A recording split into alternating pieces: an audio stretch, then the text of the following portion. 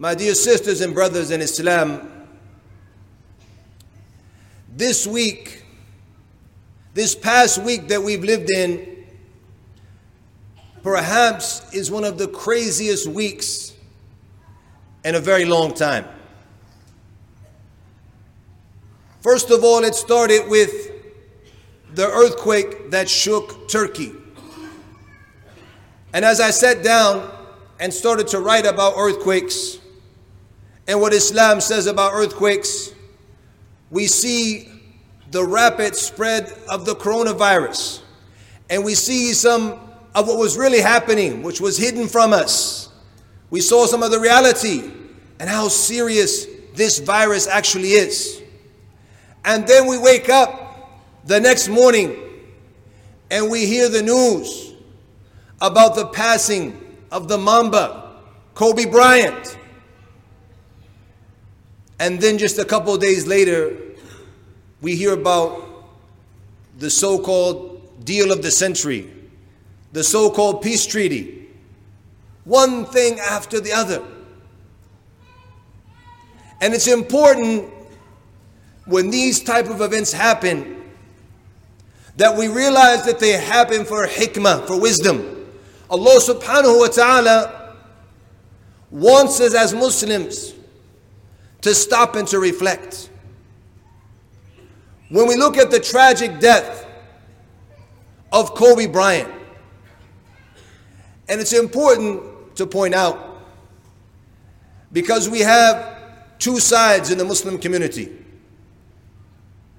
One side that if I were to stand here and now and say, brothers and sisters, we're going to have a moment of silence to remember the great champion Kobe Bryant. Could you all stand? You'd find brothers and sisters standing up.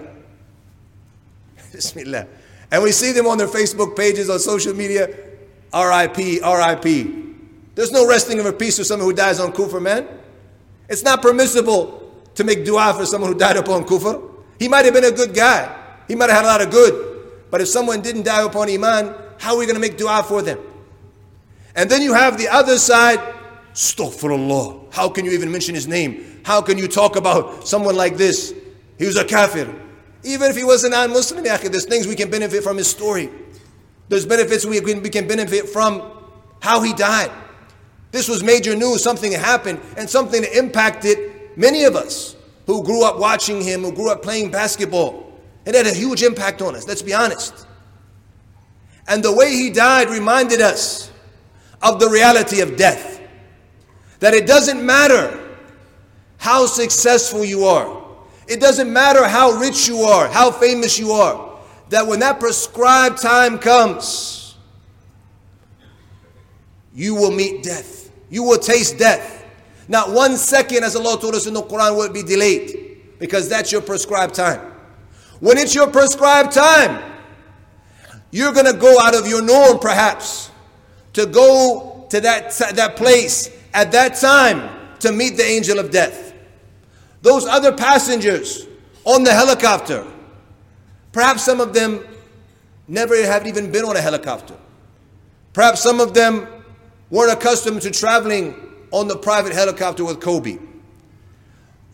But because on that day, all of them had the same appointment, at the same prescribed time, at the same prescribed place, to meet the angel of death. Therefore, they went with him on that plane. Death will reach all of us no matter where we are. As Allah told us in the Quran, وَلَوْ كُنْتُمْ فِي بُرُوجٍ مُشَيَّدًا. Even if you were in a protected palace, that death will reach you. And that's why Islam teaches us as Muslims to constantly be prepared for death. Our beloved Prophet ﷺ told us, أُكْثِرُوا ذِكْر هَذَا مَلَذَّاتِ. Constantly remember the destroyer of pleasure, al-maut, death. Constantly think about death. When you constantly think about something, it's going to help you remember. It's going to help you remember death. Because even though none of us want to die, the reality is that it's going to find us when it's our time. If we could run from death, we would. And many of us, that's what we do. But what did Allah tell us in the Quran? قُلْ إِنَّ الْمَوْتَ الَّذِي تَفِرُونَ مِنْهُ فَإِنَّهُ مُلَاقِيكُمْ. That say that the death you're running away from, that it's going to catch you. It's going to get you. And then what did Allah say in the verse? ثُمَّ تُرَدُّونَ إِلَىٰ عَالِمِ الْغَيْبِ وَالشَّهَادَةِ فَيُنَبِّئُكُم بِمَا كُنتُمْ تَعْمَلُونَ. Then you will be returned to the knower of al-ghaybi wa shahada, the seen and the witnessed, Allah subhanahu wa ta'ala. And He will inform you of everything that you did. You're going to be held accountable for everything. This is the reminder of death that we need to remind ourselves of. One of the reflections that we gain from his story, which one of our brothers had mentioned when he wrote about it, that how tragic it must have been at that time as a father. And many of us as fathers, we can relate to this, that we would do anything to protect our children. But at that time you realize there's nothing you can do to save your own child, your own daughter, and all of you are doomed.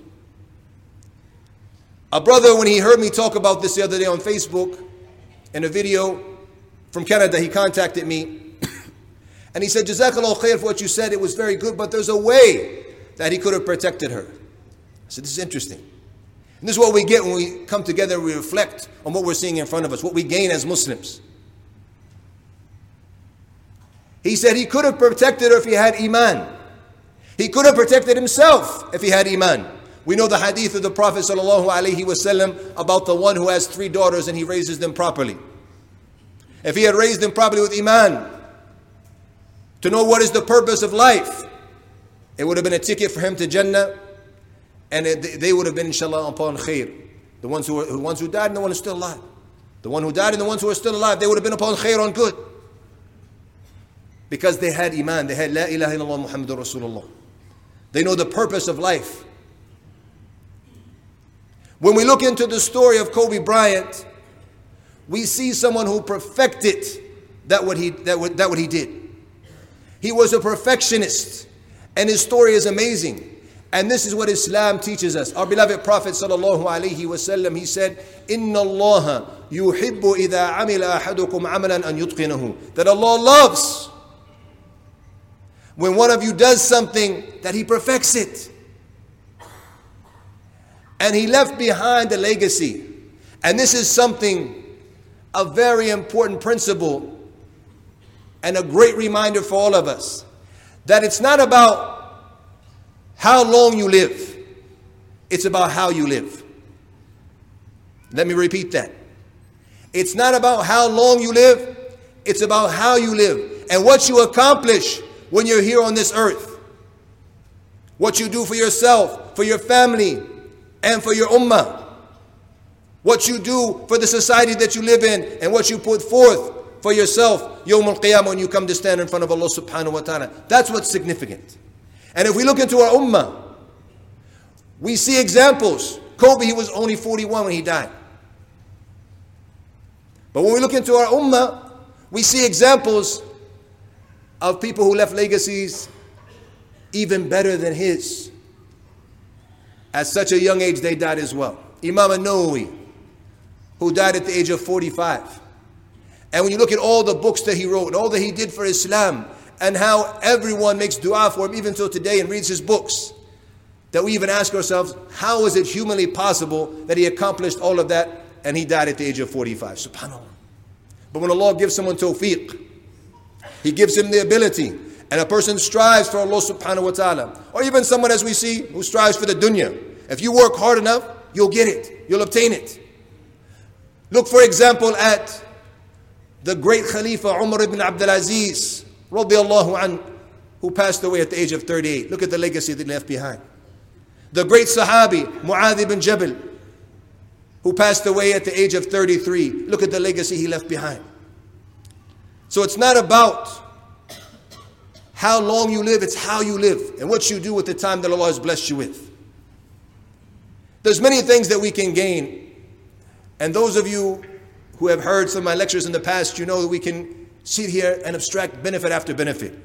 Like we did when we gave the khutbah about our brother Khabib. And I mentioned 54 different things we benefit from his life. But we want to stop here when it comes to Kobe. And I think what we mentioned is enough, inshallah ta'ala. We want to stop and reflect on the coronavirus. Subhanallah. And what lessons this teaches us. Allah subhanahu wa ta'ala tells us in the Quran, وَمَا يَعْلَمُ جُنُودَ رَبِّكَ إِلَّا هُ. And no one knows the soldiers of your Lord except for Allah. The soldiers of Allah subhanahu wa ta'ala. A virus that you cannot even see brings perhaps the strongest nation on the face of the earth down to its knees. Subhanallah. And we see most of the people on Facebook and this focusing on how they called Islam a virus, and now a virus, what it's doing to them. How they banned the niqab, and how now people are covering their face. That's interesting. But something that's really significant about what's going on, or what happened, that we forget, is that when someone becomes an oppressor, and what they did to our brothers and our sisters in China, from the Uyghur Muslims, and how every Muslim around the world who cares about their brothers and sisters, they raised their hands and made dua to Allah subhanahu wa ta'ala, and made dua against these dhalimeen, against these oppressors. Allah subhanahu wa ta'ala answered the dua, inshallah. And that shows us and reminds us of the power of dua. Walhamdulillah. A question that comes to our mind when it comes to the spread of a plague. Why does Allah subhanahu wa ta'ala spread plagues, allow plagues to spread on earth? What is the hikmah? What is the wisdom? Because Allah is al-Hakim. Everything that Allah subhanahu wa ta'ala does, there's wisdom behind it. If we look into the Quran, Allah subhanahu wa ta'ala tells us clearly in different verses that these type of masa'ib and these calamities, and it's bima kasabat aydin nas. It's what the people have done with their own hands. The corruption that spread throughout the earth, it's because of what the people have done. And they're getting punished for that. And in the verses, Allah subhanahu wa ta'ala says that perhaps they yarji'un, that they will turn back and come back to their Rabb, come back to Allah subhanahu wa ta'ala. These are from the hikmas, from the wisdom. That they will be punished for what they did, and that they will return to Allah subhanahu wa ta'ala and repent. Another question that comes is, what do we need to do in dealing with plagues as Muslim? There's two hadith in Sahih Bukhari. One of them, our beloved Prophet sallallahu alaihi wasallam was asked about by his wife Aisha radiallahu anha, what to do at the time of a plague. She asked him about the plague itself. Is it a punishment from Allah? She asked him, is the plague a punishment from Allah? And he said to her, it's a punishment that Allah sent upon the people. But it's a rahmah, it's a blessing, a mercy for the believer. Allahu Akbar. As a Muslim, the way we look at things and the way we understand things is different. It's a punishment, it's a torment for the disbeliever. But for the mu'min, he said alayhi salatu wassalam, that it's a rahmah, it's a mercy, it's a blessing for us. And he said that there's no believer who is afflicted with the plague, in the place of the plague, where it spread, and he has sabr, he has patience, and he realizes, has the yaqeen, the certainty, that nothing will happen to him except for that what Allah has decreed for him. He has these two things. He said that he will get the ajr of the shaheed, the ajr of the martyr, if he has these two things. Alhamdulillah. And the other hadith, the Prophet ﷺ, he told us that if we hear about the plague in a place, that we stay away from it, that we take our precautions. Islam orders us not just to think, khalas, if the qadr is going to happen, I'm going to go straight to where the plague is. If it's written for me, I'll get it. If it's not, it's not what Islam is teaching us. He told us that if we hear about the plague in a land, then stay away from it. Don't go to that place. And he told us that if you are in a place, in a city, in an area that is afflicted with the plague, that you stay there until it passes. And what is the objective of this? So it doesn't spread and harm other people around the world. SubhanAllah. Think about this nation, the strongest nation, perhaps on the face of the earth now, or one of them, who that maybe if it continues, they will be completely isolated. None of their planes, none of their ships will be allowed to leave their borders. All of the trade that they've spread throughout the earth in the last couple of years, all of it will come into a stop, and it goes back to them oppressing and getting what they deserve from Allah subhanahu wa ta'ala in this life before the next. My dear sisters and brothers in Islam, the recent so-called peace treaty. I don't want to get too much into politics. And I think many of these reminders that we've seen and that we've been reminded of today should have been iman moving for us. And we've talked about this issue in the past. But to comment with just one or two quick things. When Allah subhanahu wa ta'ala tells us in the Quran, وَيَمْكُرُونَ وَيَمْكُرُ اللَّهُ وَاللَّهُ خَيْرُ الْمَاكِرِينَ. They plan and Allah plans and Allah is the best of planners. Alhamdulillah. The khair will always be to the muttaqeen, as Allah subhanahu wa ta'ala told us. وَالْعَاقِبَةُ لِلْمُتَّقِينَ. The situation of the ummah being humiliated like it is, we always want to point the fingers at the outside parties, when the fingers we should be pointing comes back to ourselves.